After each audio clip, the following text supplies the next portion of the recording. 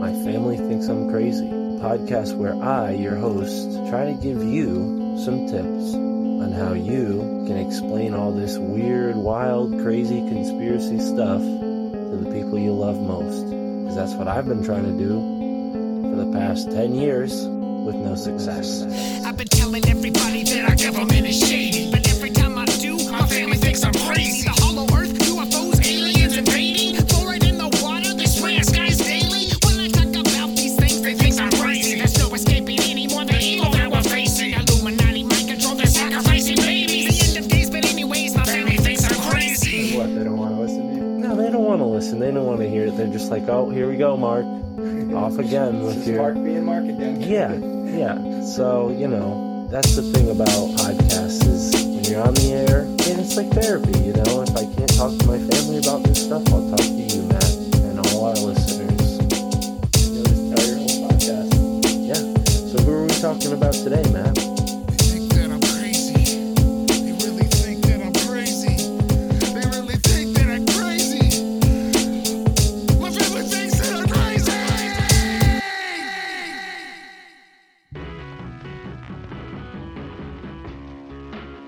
No matter what part of the world you find yourself in at this moment, take notice. There is a path, trail, or sidewalk that will lead you to your next journey. Whether by foot, car, bus, train, plane, or bicycle, the road is calling. And I promise, wherever you end up, the journey will be the most memorable.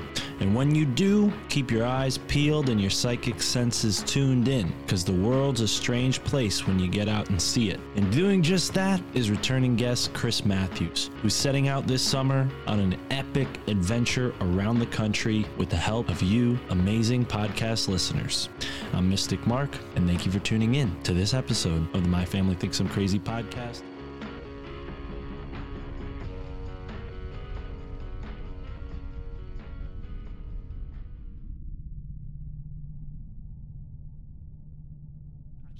Said that. Check this out. Check out this. All right, you said goo. All right, so I'm in the shower. Everything's Dungeness. The water's like dingy on me. I'm like, what the fuck is going on? I can't snap out of this. Like usually it's like a loop. It'll go away. These visions come and go when you're on these psychedelic experiences. But I was trapped in it. Like I was deep. I was deep in this loop that I was a reptilian slave in this kind of mind prison. And I'm like, what is going on? Am I ever going to get out of here? Did I die and slip into hell? Is this real? And I didn't quite understand what was happening at the time.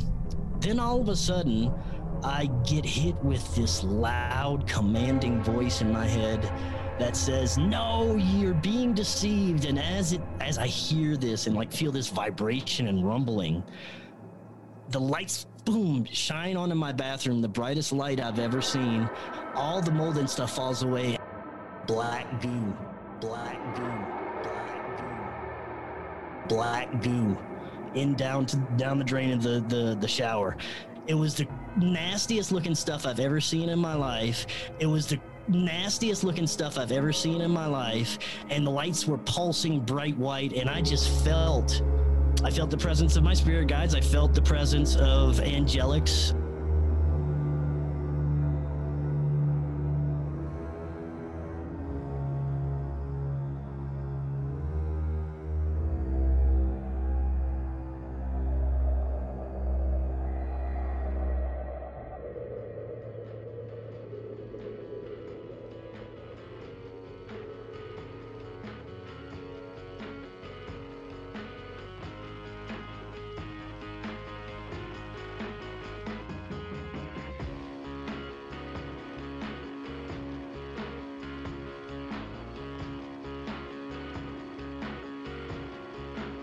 Thanks again for joining me, Chris. We are recording here on the My Family Thinks I'm Crazy podcast. And as I was just letting you know, I'm very, very excited to have you here to talk about this podcast nationwide tour that you're going to be doing. I keep saying world tour. Hey, if you go to Canada or Mexico, it's kind of a multinational tour, but here we are on the My Family Thinks I'm Crazy podcast, and you've been here before. I've been on your awesome show, so maybe if there's any newcomers, can you tell us about yourself real quick and then lead into this tour that you're planning on doing?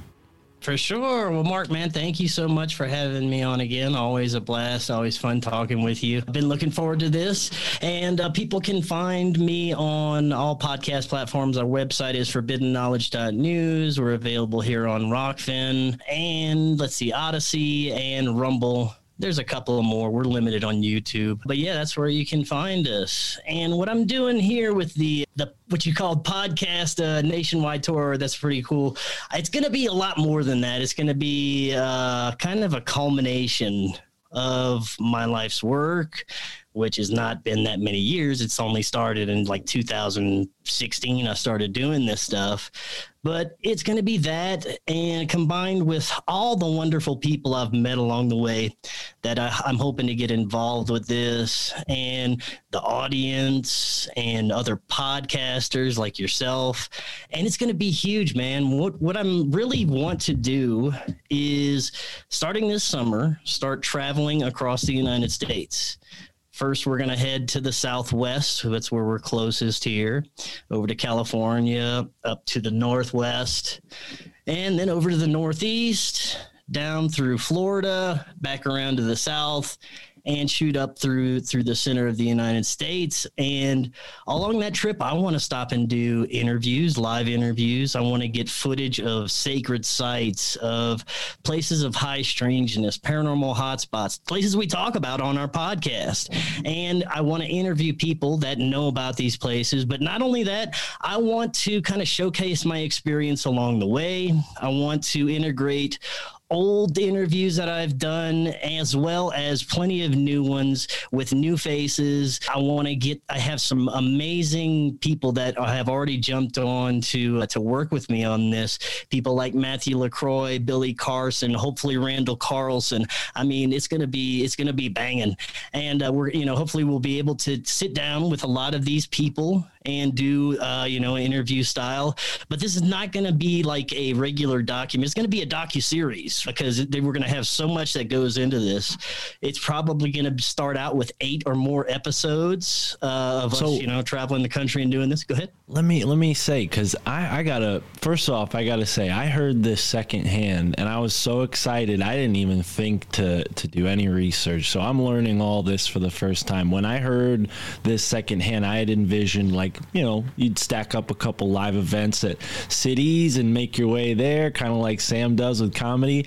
This is really awesome compared to the idea I had in my head. So you're going to be, you name some heavyweights for sure. LaCroix is, I know, up in my neck of the woods. So I'm excited at the chance that maybe we'll be at some sort of tour that he might give us or something. Like, what do you? Let's get into the details here. And I don't want you to give away too much. If you. Oh no, because I'm going to be surprised myself. I'm sure by the time we start filming and everything rolls out. But basically, I think the whole vision of everything is going to come together after we start filming and after we start doing interviews. But along our trip, we're going to have certain hotspots, paranormal hotspots, certain places of history of interest, conspiracy history. We're going to stop by Dealey Plaza in Dallas. Just all the topics that I'd cover over the years are going to be broken down into little sections of this docuseries. Like, we'll start out with UFOs or something. Then we'll move to consciousness, and we'll move to spirituality. Then we'll move to more historical conspiracies or cryptids. And each of those little kind of topics is going to be broken down by either episode or, a couple of topics per episode. And as we travel to these certain places that are connected to paranormal activity or ufology or whatever topic that I'm talking about, we'll have interviews lined up coinciding with that. We'll talk with people who are around the area, witnesses, locals, people who have history with it, with whatever, whatever topics we're covering. And also we'll be interviewing some heavy hitters and fellow podcasters like you. I'd love for you to be a part of it. We're going to be traveling all over the United States. I'm sure that we'd find a way to make as many of you as possible a part of it. Oh, man, that is so cool. Thank you. Yes, I would love to be a part of it. So I'm almost certain I'll still be living here. And so long as I am, if you want a tour of New Haven, Skull and Bones, all that stuff. Oh, for sure. I'm your guy. We got to do that. I know Chris Milligan's the expert, but he's all the way on your side. An ongoing thing for I don't know how long, because there's so many topics. There's so many great people to include in it. There's so many places to visit. Like you said, it may even extend out to Canada or Mexico or different countries one day. I don't know what it's going to do, but hopefully that, the sky's the limit with this thing, and we're going to just keep it going as long as we can with it, as long as we can afford gas and travel and everything like that, Yeah. And like I was saying to you before we got going here, I really think this is the next phase for podcasters, because the conference scene has existed for a while. People have been getting together, getting in their car and driving far to go talk about these sorts of things with other folks of like mind. And I think it's about time that podcasters start doing this sort of thing. I think we're in the perfect position, and yeah, if you plan it correctly, I mean, yeah, the thing pays for itself, right? Obviously, people are going to, want to donate to this because of the content you're going to be generating. I think that's genius. I hope you have some kind of Scooby-Doo mystery van all rigged up with GoPros, because right on. All right, so yeah, we're gonna have a pop-up trailer, man. We've got all our lighting, cameras, as much as we can afford, all the professional stuff, clip mics, and we're gonna hit the road and on a wing and a prayer, and hopefully some more donations will come in along the way, and we can afford to make it everywhere we want to go. Now we know the main ones, right? And I can imagine, based on your, oh goodness, it's a busy night on my street, so I'll do my best to edit that out, folks. But Chris, you might hear a lot of that, so be mindful. So there are some sort of obvious hot spots that I would suggest. I'm sure you've already thought of: Skinwalker Ranch, Georgia Guidestones, that sort of thing, right? But when it comes to you as an individual, you talk to a lot of interesting people. I'm sure you've picked up a few obscure places along your podcasting journey that have been eating away, like, damn, like I gotta get back to there. That one guy mentioned it. I mean, for me, Corey Daniels, he said a lot about a place called the Superstition Mountains. It stuck with me so much that I was at a used bookstore recently, and I found a map of the Superstition Mountains, and I bought it. I don't even live anywhere near Arizona, but I have a map of the Superstition Mountains. So, I mean, that would be on my short list. Are there any that come to mind for you that are maybe a little more obscure?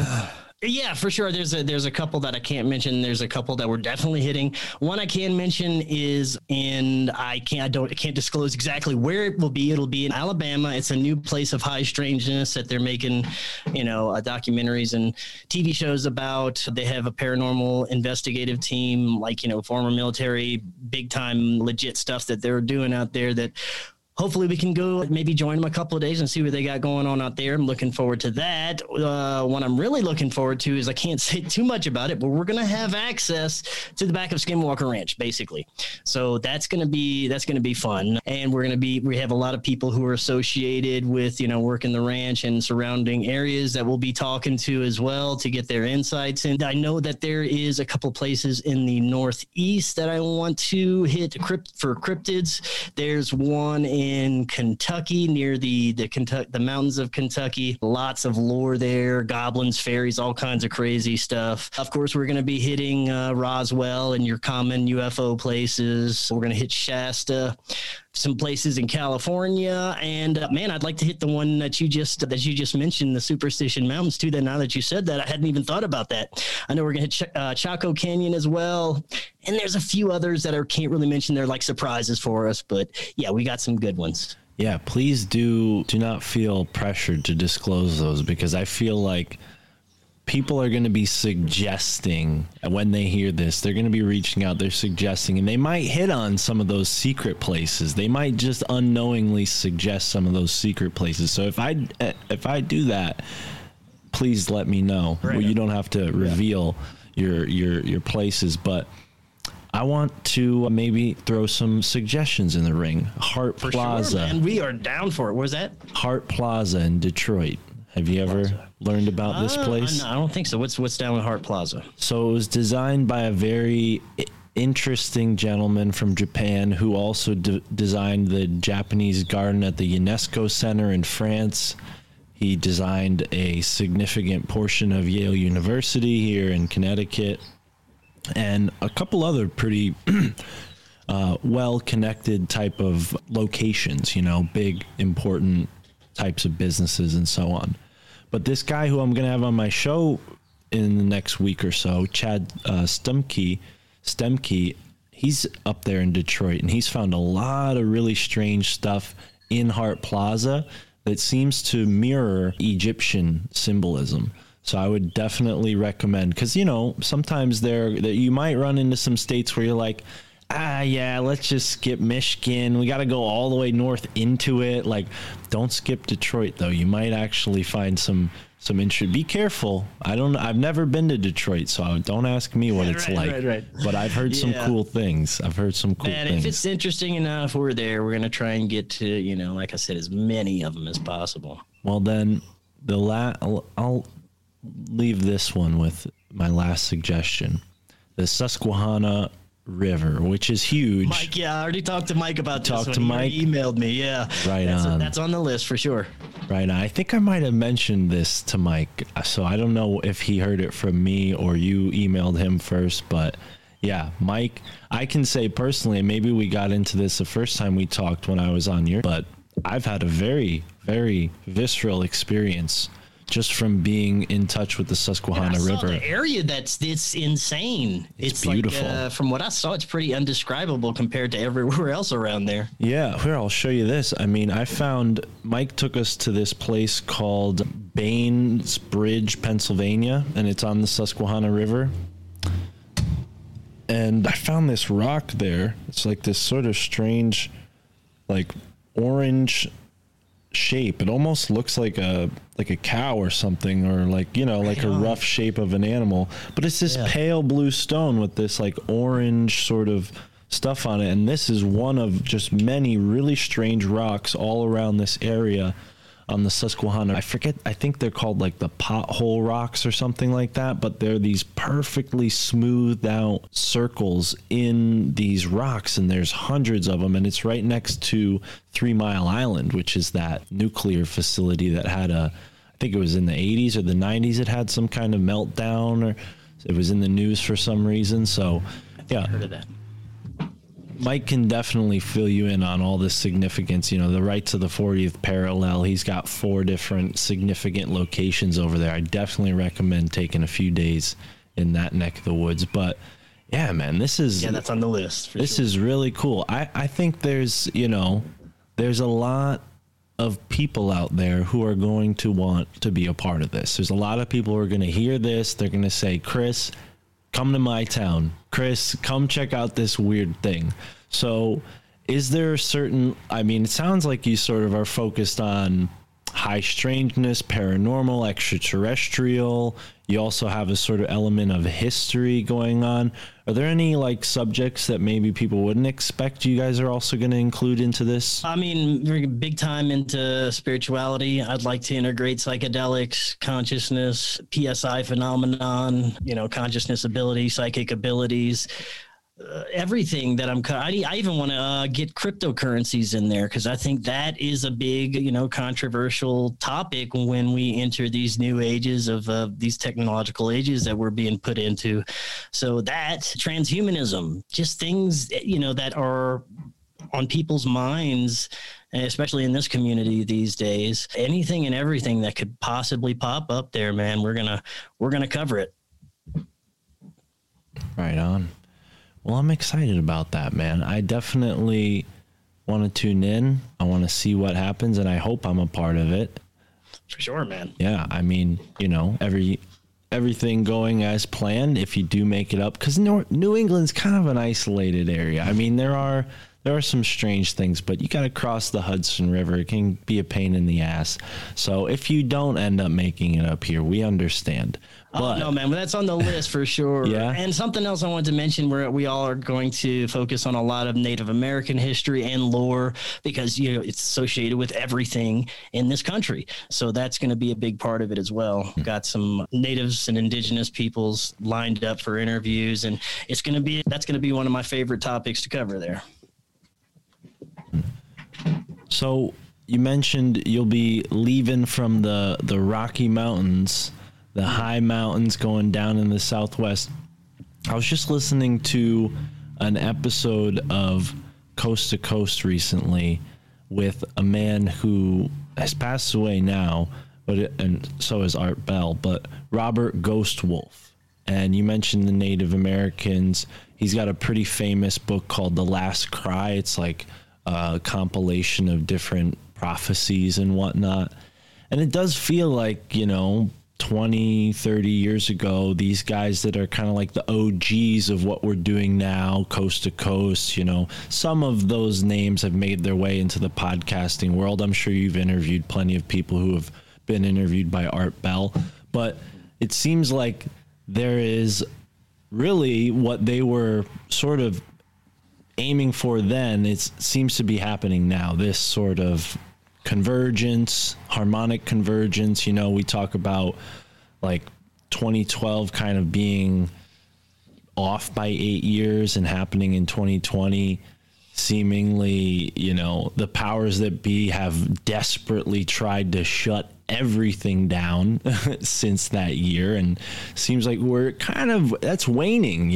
This is like such an inspiring thing to hear, going back to what you're doing, because last summer that wouldn't have been possible. The summer before that wouldn't have been possible.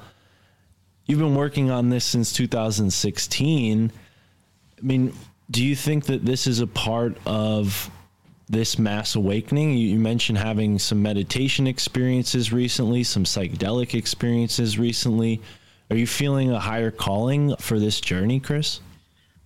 I always am, man. Ever since I had my first experience and I got connected with what I consider to be my guides and the path that I chose to be on at this point, everything has been surreal. As far as the podcast revolution that you're talking about, everything that's happening right now, it is so amazing, man. I can go on Rockfin, or I can go on Spotify, and there are like literally probably over 100 podcasts that I really enjoy listening to that didn't exist a couple of years ago, that weren't there, that just popped up after this, this revolution that you're speaking of. And I love it, man. I love all the thirsting for knowledge, and not only that, people not afraid to get out there and put it out there. So that's one thing that I'm really encouraged about. We didn't have this kind of, I guess, choice of, topics and people that are out there covering this as we do now. And that makes me happy. I think that is a sign of the revolution that we're in. And as far as me personally, man, I just follow synchronicities. I follow what my gut and my guides have told me to do. One of those things was to figure out past traumas and heal through the use of psychedelics. And I did. And that was one of the best decisions I ever made. I still occasionally do have vision quests with psilocybin mushrooms, and every experience I've learned something very profound about myself. But it did all start with just meditation. I started out, it was just a couple of years ago with meditation. I told you about my contact experience last time I was on your show, and which that contact led to communication with what I've come to understand as my spirit guides. And these guys instructed me that if I would like to fast track my healing from childhood traumas and get past some of my blockages that were keeping me from achieving what I wanted in my life, a good way to do that is through psilocybin or psychedelics or whatever your psychedelic of choice was. And mine was psilocybin. So I did. I started growing my own mushrooms, and I had some profound experiences and got in touch with not only my spirit guides, but different types of what I consider entities that exist just maybe beyond the spectrum of our reality. Some that I consider angelic, some that I consider maybe interdimensional, if you want to call them extraterrestrial. All these beings seem to have a connection to different parts of my consciousness, though. It was very personal, the interactions that I had with these beings. Some of them were prophetic. Some of the interactions, things that may happen and did happen in the future. And that was another profound aspect of it. But my experiences kind of came to an ultimate head with, as far as psychedelics go, recently when I had one of my last mushroom experiences. It was actually about a month ago. And it was very profound. I was in the process of, I had just moved to this new place here in Colorado. And for a while I was growing mushrooms. I don't anymore, but I had acquired some from a friend. And I decided that I wanted to go on a few more vision quests to kind of see if there was anything else I needed to take care of within my consciousness, childhood traumas, anything that would pop up, because, you know, I'm sure there's always something. As far as I know, every time I've gone back, I learned something new about myself, about my past, or something that I needed to do in the future, or just take care of anything that was kind of hidden in my subconscious. So this experience was no different, but I was with my new girlfriend at the time, October, and she had never, ever, ever done mushrooms before. And she is a very gifted medium, intuitive. She does cleansing. She's done channelings before. She's very gifted. And, you know, for me, I've talked to hundreds of psychics and people who claim to have these gifts. And, you know, I have a pretty good intuition about who's legit and who's not. And she has shown herself to be very proficient with her gifts. And she wanted to try mushrooms. And I was like, all right, sure. I've done them before. I'll guide you through this experience. Well, I thought that's the way it would go, but no. We started her out with a very small dose, probably a little over a gram. I mean, not that small, but enough for her to feel something, a little over a gram. And, you know, I took my usual dose, and within an hour or so, I'm in the spirit realm. I'm feeling the effects. She is not. She says she feels a little sleepy. She doesn't feel anything. So wait a little while longer. I don't want to give her too much because, you know, sometimes these things can creep up on you. You don't want to make that mistake. So wait, you know, at least a couple hours. I give her some more, and another hour or two goes by. Nothing. She's like, I just feel sleepy. I don't feel anything. You know, I feel maybe a little bit more alert or in tune. I have a great connection with my spirit guides right now. I can tell you that. And she's like, you know, I was like, well, here, you want to take the last we have? This would be a heroic dose. I gave her like over 5 grams, which was a lot, especially for someone who has never experienced this before. And these were good. These are pretty damn potent. You know, I've experienced it a lot, and for me, these were pretty good. So she's taken 5 grams, nothing. And I'm just like, wow, this is crazy, you know. But I did notice that she had this connection to like electronics and the lights and our radio. And if she would feel a certain emotion, a certain song would increase or decrease in volume. She was listening to classical music. It switched to pop music. She's like, I didn't switch it to pop music. I want classical. And as soon as she said that, it's boom, switched back. And this is through Bluetooth speaker through our phone. You know, she's not switching from classical to pop She's not music, like connected to a CAT scan device, like with nodes on her head to your phone. But not only that, her during different conversations and portions of conversations, depending on what we were talking about, the lights would dim and go lighter if we would become emotional or sad. The music would also correspond. And I thought I was experiencing this because I was on mushrooms. I'm like, this always happens, you know? But she was noticing it too. She wasn't feeling the effects. I was like, are you noticing all this? She's like, yeah. I said, it's pretty weird. It's like, all right. So we continue. The night goes on, and I decide. She's like, "Well, do you have anything you need to take care of with any traumas or anything?" And we end up exploring through that, and she finds an actual childhood trauma and spiritual attachment that was attached to the trauma that she was able to get rid of during this experience. That was pretty profound. Again, the music would change as she was guiding me through the release of this entity, this attachment. Did I say spirit guide? This spirit attachment. It was not a good thing. She was guiding me through the release of this. Eventually it was released. And again, when this entity was released, the lights became brighter and the music changed to something triumphant. And it was really a profound experience. And I felt amazing. Well, I found out later, apparently there was another attachment that you could say, spiritual attachment that was attached to me for a very long time. And it was very nasty in nature, and it kind of revealed itself. It manifested itself to me. And I know it was, people say during these psychedelic experiences, you're going to have hallucinations, right? You're going to see things that aren't there. I think that's true to a certain extent. I think that you also gain access to things that most people can't see that exist on a different spectrum, that could exist on a different frequency. But then again, I'm not saying for sure what I saw was in real or any way, but it was definitely attached to my consciousness, and it was very real for the time I was experiencing it.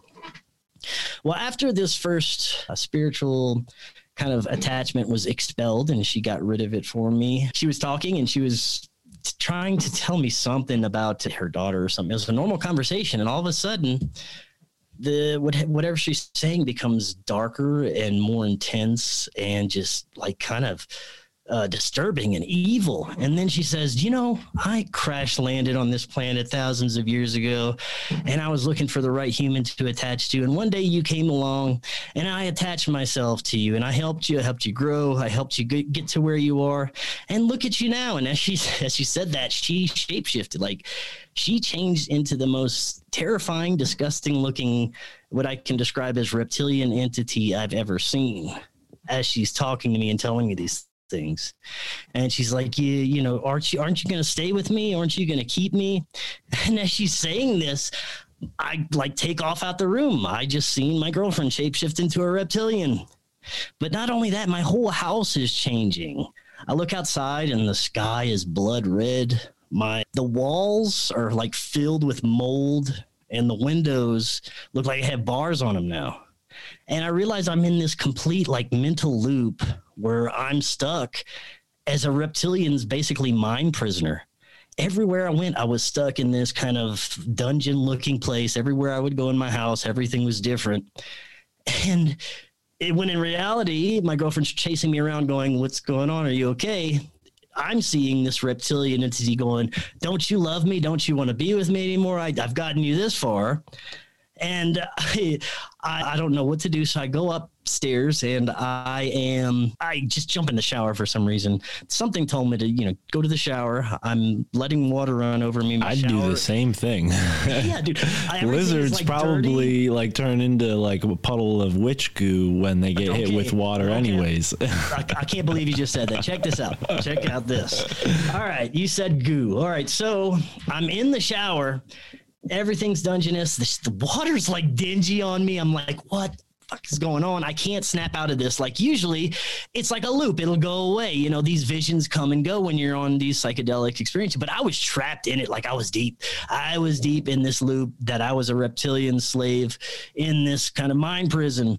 And I'm like, what is going on? Am I ever going to get out of here? Did I die and slip into hell? Is this real? And I didn't quite understand what was happening at the time. Then all of a sudden, I get hit with this loud, commanding voice in my head that says, "No, you're being deceived." And as I hear this and feel this vibration and rumbling, the lights, boom, shine onto my bathroom, the brightest light I've ever seen. All the mold and stuff falls away, and I puke up black goo down the drain of the shower. And I'm sitting there puking up this black stuff. I see it. I wish I could have kept it to show people after. It was the nastiest looking stuff I've ever seen in my life. And the lights were pulsing bright white. And I just felt the presence of my spirit guides. I felt the presence of angelics. And I know what these presences feel like through meditation and the other contact experiences I've had through psychedelics. At the same time I had jumped in the shower, my girlfriend was doing a meditation ritual to get rid of this other attachment. She had seen it with her mind's eye. She knew it was here. She knew what was going on. As I was puking, before that, she had grabbed this entity etherically and threw it through a portal. I don't know how she does this stuff, but she was able to kind of find it etherically and expel it with the help of Archangel Michael and Gabriel and other angelic beings or whatever she called upon to help her do this, however she does it. And the same time she was doing that, that's when I puked up all this black stuff, and the light was shining bright. The music was playing this like triumphant classical music. It got really loud. It was insane. I had never experienced anything like that, whether I was sober or on psychedelics or anything. It was the most profound experience I've ever had. And, you know, when I got out, I told her, she's like, yeah, I know. I was there with you. After you started running around the house, I just kind of stopped. I was like, all right, I got to figure out what's going on. And she saw this entity in her mind's eye and was able to kind of trap it and guide it through a portal. And I felt amazing. Like that whole rest of the night, the whole week, next week, I still feel like a weight has been lifted that I was living with for years and years and just dragging me down and kind of giving me doubts throughout the years and making me feel a little sluggish here and there. And that's what it was. It was actually a spiritual type of attachment that manifested itself to me during a psychedelic experience as a reptilian. And that's what I've come to understand that. And that was a crazy experience.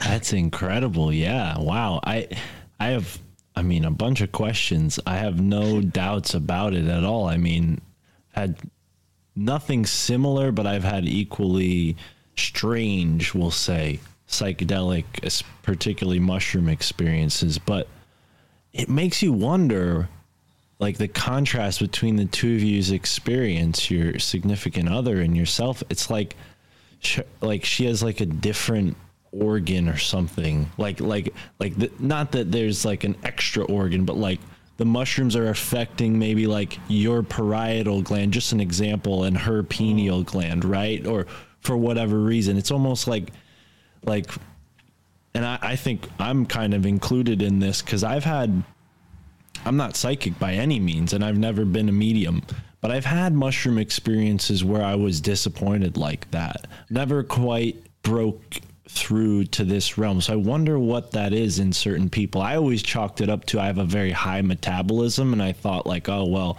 maybe I'm just like burning through these shrooms really fast or something, you know? But I think there is a certain quality to that, because sometimes, especially when I was initially getting into mushrooms, I would have these sort of like what felt like downloads. I didn't have that word to describe that feeling at that point in my life, but it did sort of feel like a download.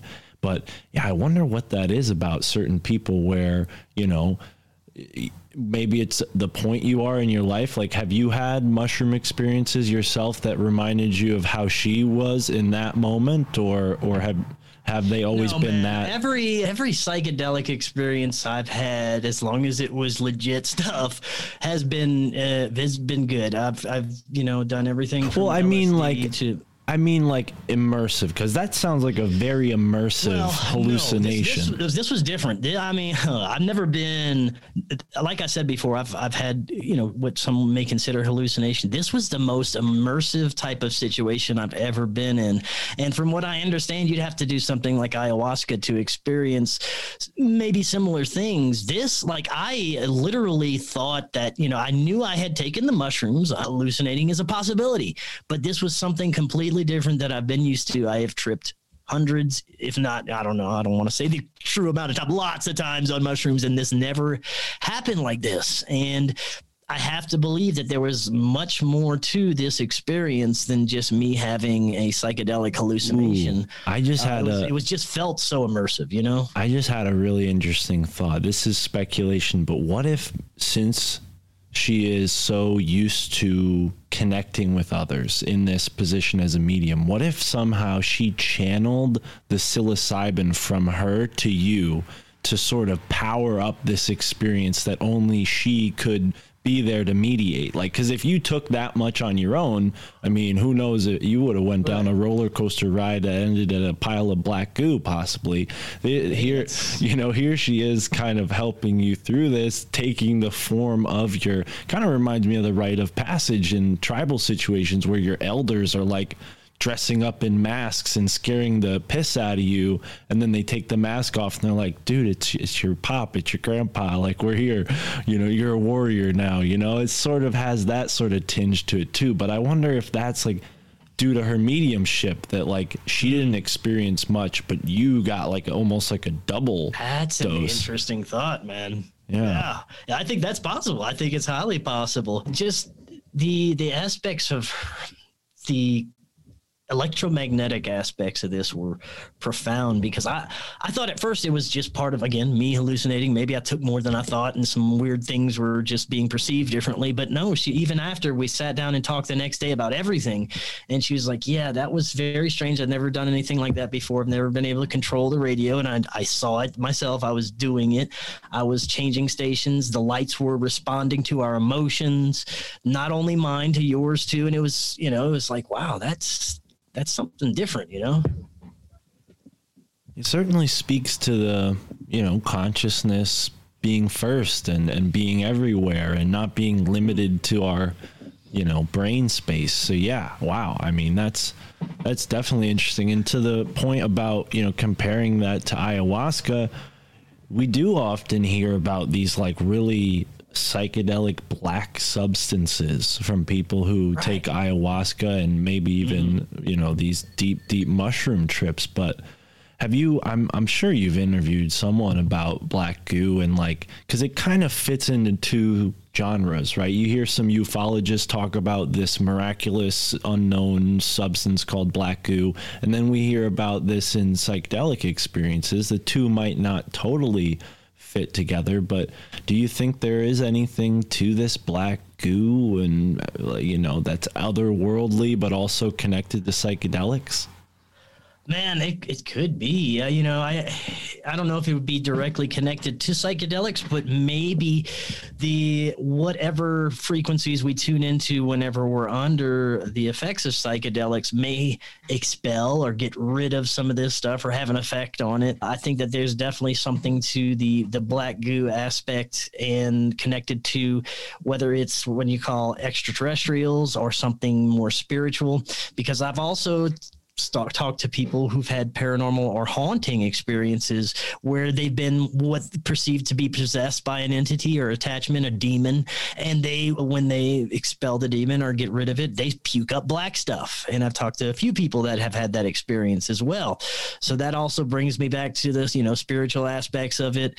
Is this black stuff some kind of like ectoplasm or you know, spiritual kind of sickness that's in us whenever we have these attachments? Or is it something manufactured, like you said, maybe an extraterrestrial or ultra-terrestrial manufactured type of substance that can, you know, have reptilians attached to it? I don't know. It's interesting. Well, and it almost, I mean, it feels like more appropriately to the first portion of what you said, like a byproduct of us being in whatever this dense third, you know, dimensional world. And reptilians, at least from a recent conversation I had, to my understanding, they're like stuck in this third dimension to some degree, and maybe even like on their way to the second because of their naughty behavior. So maybe that's why they're, you know, linked. And gray aliens don't have the best reputation either, and you sometimes hear them involved with the black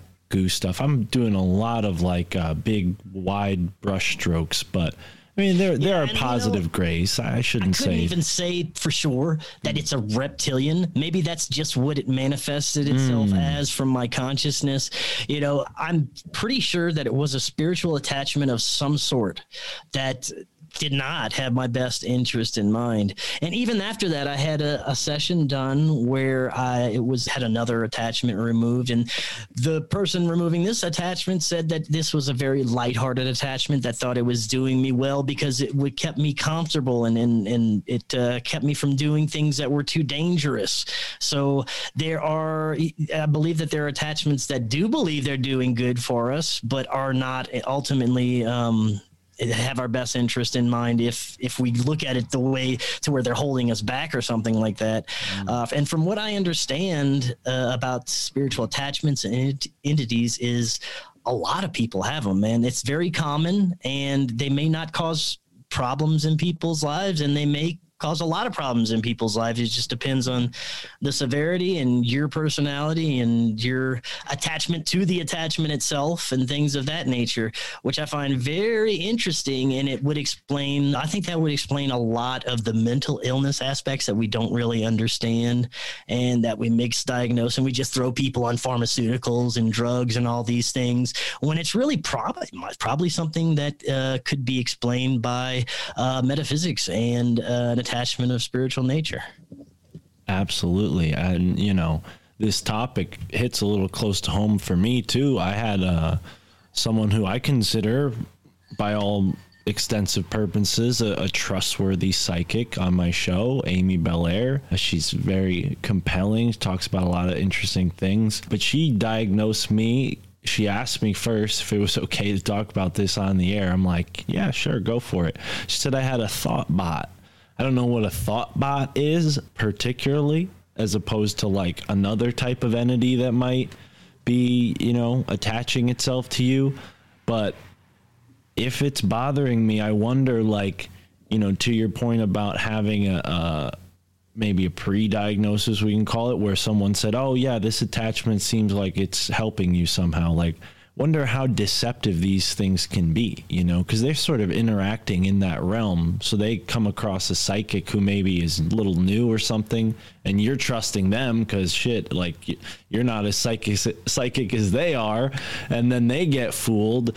Now you're more fooled. So it's definitely a tricky road. And I mean, drugs, you add that into the picture, I've heard it only increases the potential, so especially with the more, you know, harmful, ugly drugs, you know, like we're talking about some pretty clean, natural stuff here. Mushrooms, me particularly, I like cannabis, getting dirtier and dirtier as it gets more and more legal. But for now, I feel like there's some good energy I'm getting from it. But yeah, I wouldn't be surprised if I had an entity attachment. You know, my life's certainly not perfect. I mean, look at the title of my show. But, you know, it's like, if it's helping me, did I ask it to be here? Because I can remember in my younger years when I was way more naive than I am now, doing, you know, little like rituals that I would read in some of these books, Hermetic this, you know, Theosophical this, and just trying things out for the sense of like,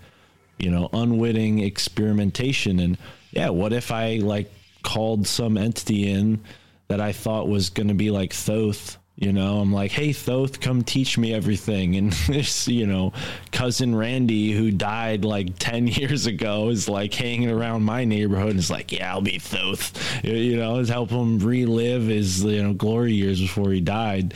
But it's just, that's like, in real weird speculation, that's possible. I mean, within these realms. What do you think, Chris? It reminds me. I had Dr. Gregory Little on a couple of weeks ago. He was telling this awesome story about he was interviewing a elderly Native American man who was very in tune with the spirit realm, and he said he used to be visited and terrorized by these little blue entities all the time. He'd go into like this state where he'd get kind of paralyzed, and these little blue entities would come out of everywhere and like try and tickle him and do, you know, the little tricksters. They were trying to trick him and giving him false information about stuff.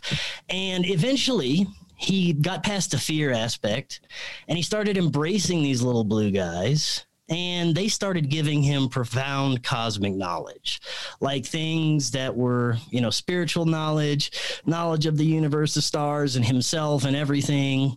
And it makes me think, what if all these entities are like one thing, all part of this grand kind of consciousness that's split off into the millions of pieces, but it acts as a trickster to get us to learn things, to get us to accept and learn and grow our consciousness. And then at some point, when it feels we're ready, it reveals the true nature of itself and gives us real knowledge and the truth. And I think a lot that speaks for the UFO community, a lot of people that are peddling BS. It speaks for a lot of people who are coming out right now and trying to tell us, you know, a lot of the narratives about the UFOs and 5D and ascension and all this other crazy woo-woo stuff, they might be being tricked by these little blue guys or whatever their little blue guy is that's coming to them.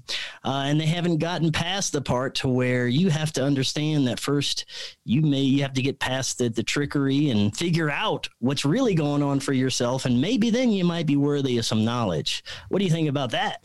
I love that idea. And I think that makes a lot more sense, considering when we have this intuitive feeling, especially in a position where we are as hosts and we're speaking to people who have maybe an agenda, they have something they want to promote. If they're coming from a place of fear, and they're projecting that fear onto you in a way like you should be afraid of this too, I'm always put off by that. I'm always like, okay, now I'm kind of more suspicious about why you want me to be afraid of this. There are exceptions to that, things that maybe are just obviously scary. But for the most part, I think, yeah, when there's a message of love or a message of hope, it tends to ring truer than those who are like beating the drum of, you know, panic, the end is near. And that's not to say that there isn't value in everyone's research, but yeah, I mean, how many of those people are being, you know, sort of carroted on a stick along, given the little nibbles of some truth, but because they're not like taking it to that next level and enlightening themselves on that maybe non-intuitive side, because they're going for just the pure logical side of it. They want to know the facts. They're worried about getting to the case because they want to be a hero and save people, when really you got to realize on that spiritual note, you can only save yourself, right? And I think when you do that, you start to really garner those insights that maybe this gentleman you mentioned, Gregory Little, you know, relaying the story, maybe that's why you know, the trickster transformed for him, you know? Yeah, man. I think that all the paranormal and what's considered UFO phenomenon, it's such a personal thing. And if you understand it correctly, you come out of it having spiritual growth. You come out of it a better person. You come out of it seeking better for yourself. At least for me, that was my experience, and many others that I've talked to that have had profound, life-changing spiritual experiences, that they've always, you know, come out of it seeking better for themselves. And that was actually how I kind of knew that the entities that I was in contact with had my best interest in mind. One of the first discussions you could say that we've had, it is like, you know, they came out and said, you got to take care of some childhood trauma. We got to show you some stuff, but you're going to take it from there and you got to figure it out. And there's a lot to figure out before you can grow to a point that you need to, but you got to get on that. And I think if they were being deceptive or wanting to probe my butt or trying to get my DNA or find out or something, you know, that wouldn't be first on their agenda for talking to me. So things like that, I think I was actually kind of lucky in that experience that I wasn't approached by deceptive entities, you know, trying to get me to go a certain direction. But unfortunately, I think a lot of people who have positions in this community where they're, you know, put out there in front of everybody, they're making a lot of money, they're going to conferences, they're giving presentations, they got a lot of subscribers, and people are listening to them because they had, you know, this initial experience that they didn't understand correctly, and whatever kind of entity is trying to push them in this direction, because it was such a profound experience and people are believing in them, they take off with that. But what happens to the next step? Do they even get to the next step of their evolution if they're taking off and going that direction to deceive people?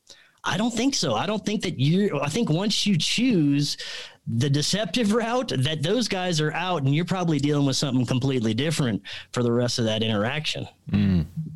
Yeah, man. And it's a journey, you know, especially with those cases. It tends to be people are leading you down a dead end that they themselves are stuck at, right? And sometimes people become really good at pretending like they're, you know, they become mirage makers where they're like, no, we're not in a dead end. See, the dead end you see does not exist, you know, that sort of thing. And yeah, it is ultimately, and I think that's where we in this position as hosts really have the upper hand, where it's up to our listeners to decide, you know, and we don't go and put our assumptions. Yeah, we don't put our assumptions in front of them and say, hey, only folks who agree with us listen to this. No, people who disagree listen to my show all the time. They're usually the first to comment, you know, but that's here nor there.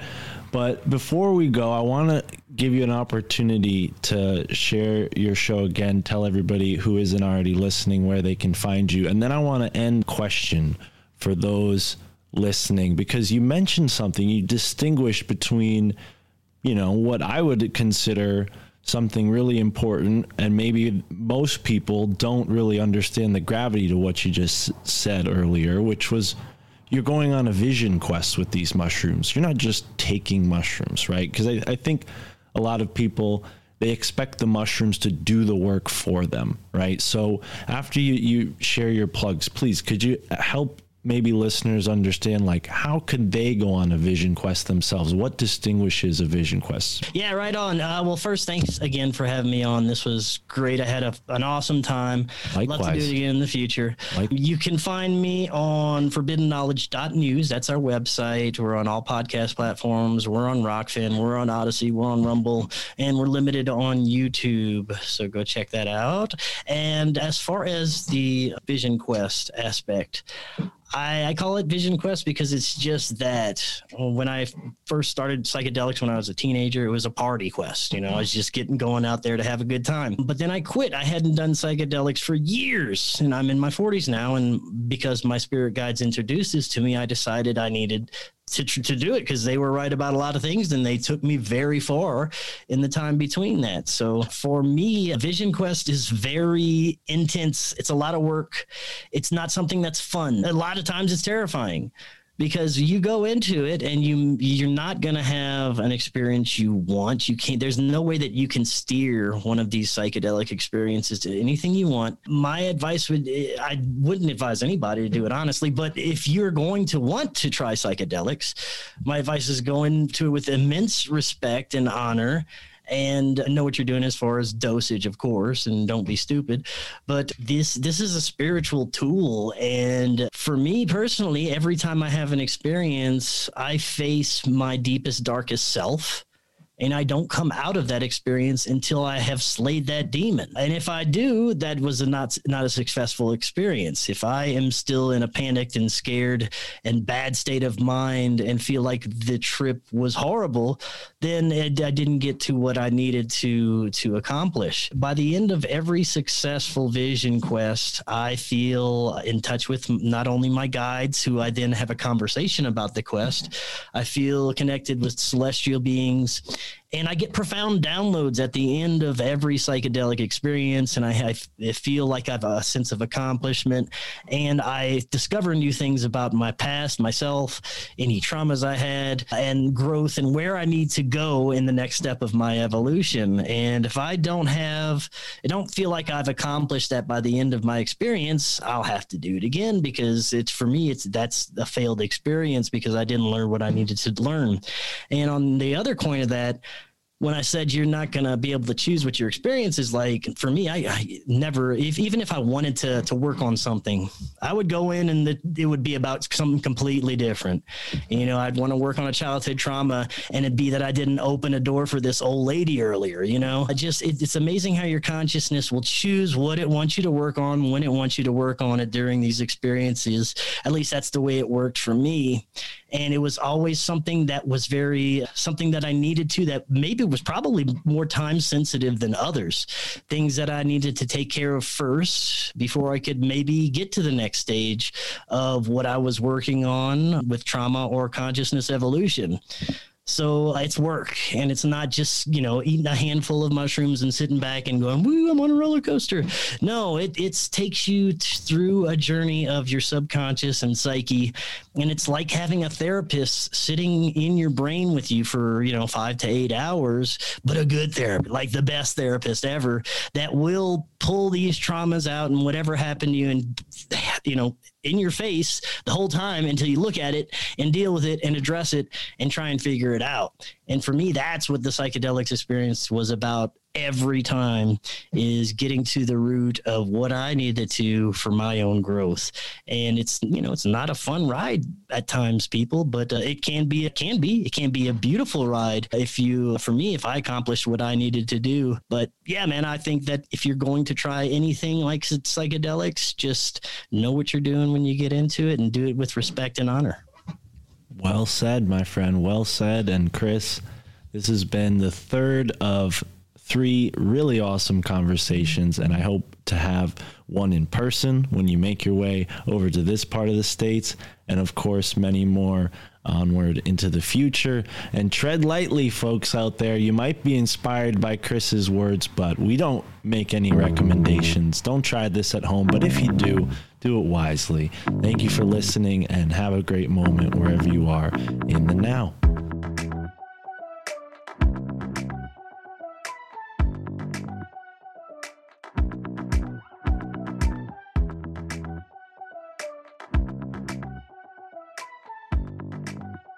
There it is, another great conversation with Chris Mathieu coming to you on a Friday. Usually I don't put episodes out on Friday, but June is jam-packed. I'm telling you right now, June is looking good. If you're a fan of the My Family Thinks I'm Crazy podcast, I've got some really epic guests, and I can see this month being our biggest yet. We hit 80,000 downloads last month, which is huge. We're almost at 600,000 downloads, and I could not be happier. So everybody listening, I really, really appreciate you from the bottom of my heart. And thank you so much for tuning in to this episode. If you like doing this kind of thing, listening to podcasts, I'm sure you'll love meeting your favorite podcaster in person. And with Chris Mathieu's touring the country, there's a good opportunity that you can do that. So be sure to stay up to date with Forbidden Knowledge news. I can guarantee that wherever Chris goes, a bunch of interesting people will follow, and maybe one of those interesting people will be you. Maybe one of those interesting people will be myself and my girlfriend Tara. As you may have heard, Chris said he was going to come out our way up here in New England, and if you live in New England, join us on the Telegram. That's the best place to stay in touch, stay up to date on everything going on with the show. And I have done a walking tour meetup in the past, and I think after this conversation we might consider doing some sort of walking tour in person on a regular basis.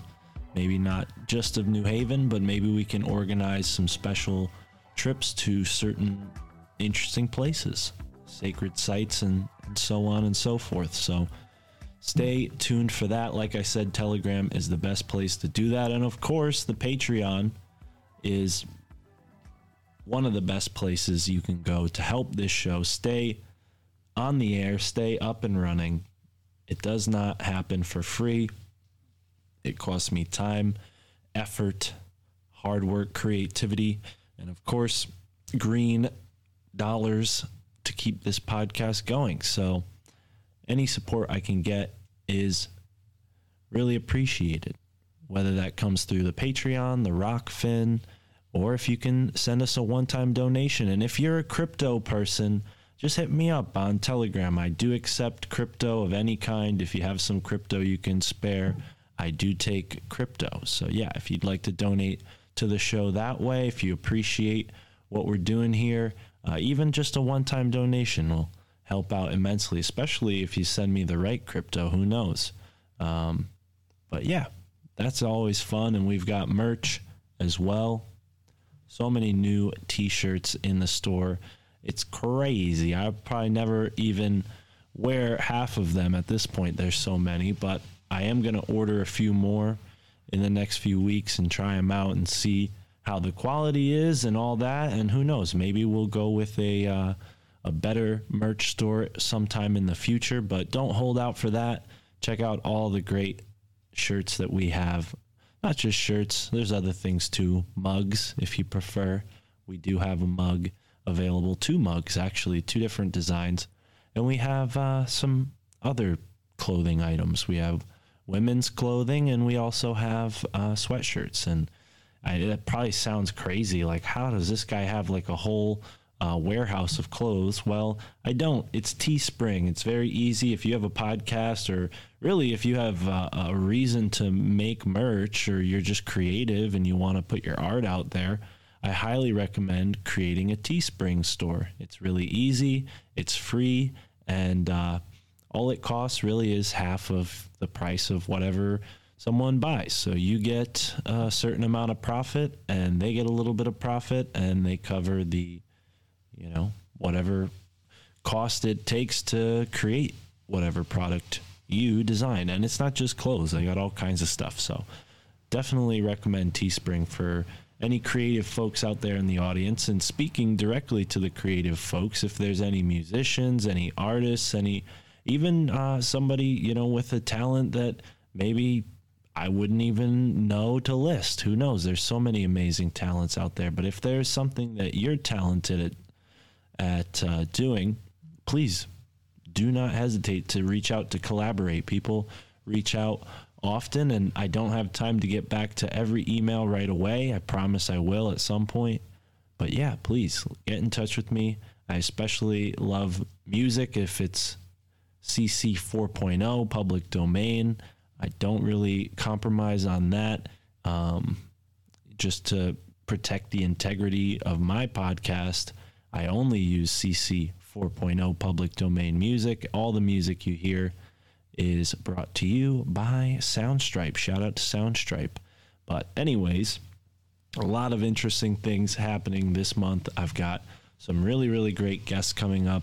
I almost don't want to even mention them, so it'll be a surprise, but I will say, well, I'll say we've got the king of podcast interviews himself, Greg Carlwood, coming on a very special episode of Your Handbook for the Apocalypse. So please do check that out. And then on the Free Thinker Society, if you're tuned into that, you'll see this week, maybe we could call it a sneak preview of the guests that'll be on this coming Monday. So if you want to know who's coming out on the My Family Thinks I'm Crazy podcast, that sounds weird. If you want to know who's going to be appearing on the My Family Thinks I'm Crazy podcast this coming Monday, go and check out the Free Thinker Society podcast right now, because the episode came out yesterday.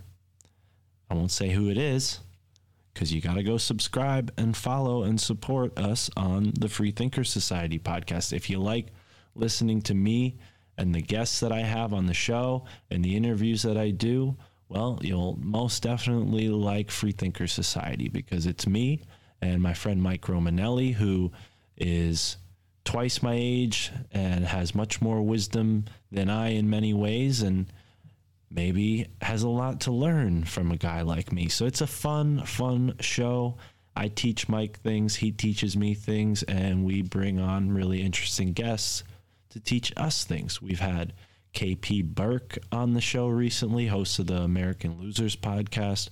We've had Joe Roop, host of the Lighting the Void podcast. We've had Tino Sanchez, comedian and musician, on the podcast. Dave Zed, so many more. And there's about 50 or 60 episodes prior to when I got on the show.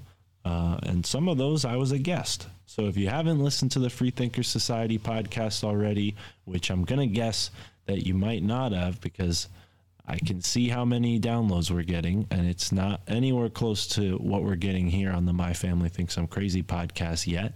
So yeah, please go and get your fill on the Free Thinker Society podcast. I'm there, Mike's there, and it's a fun time. And like I said, the guest that we had on this week will be Monday's guest for this show.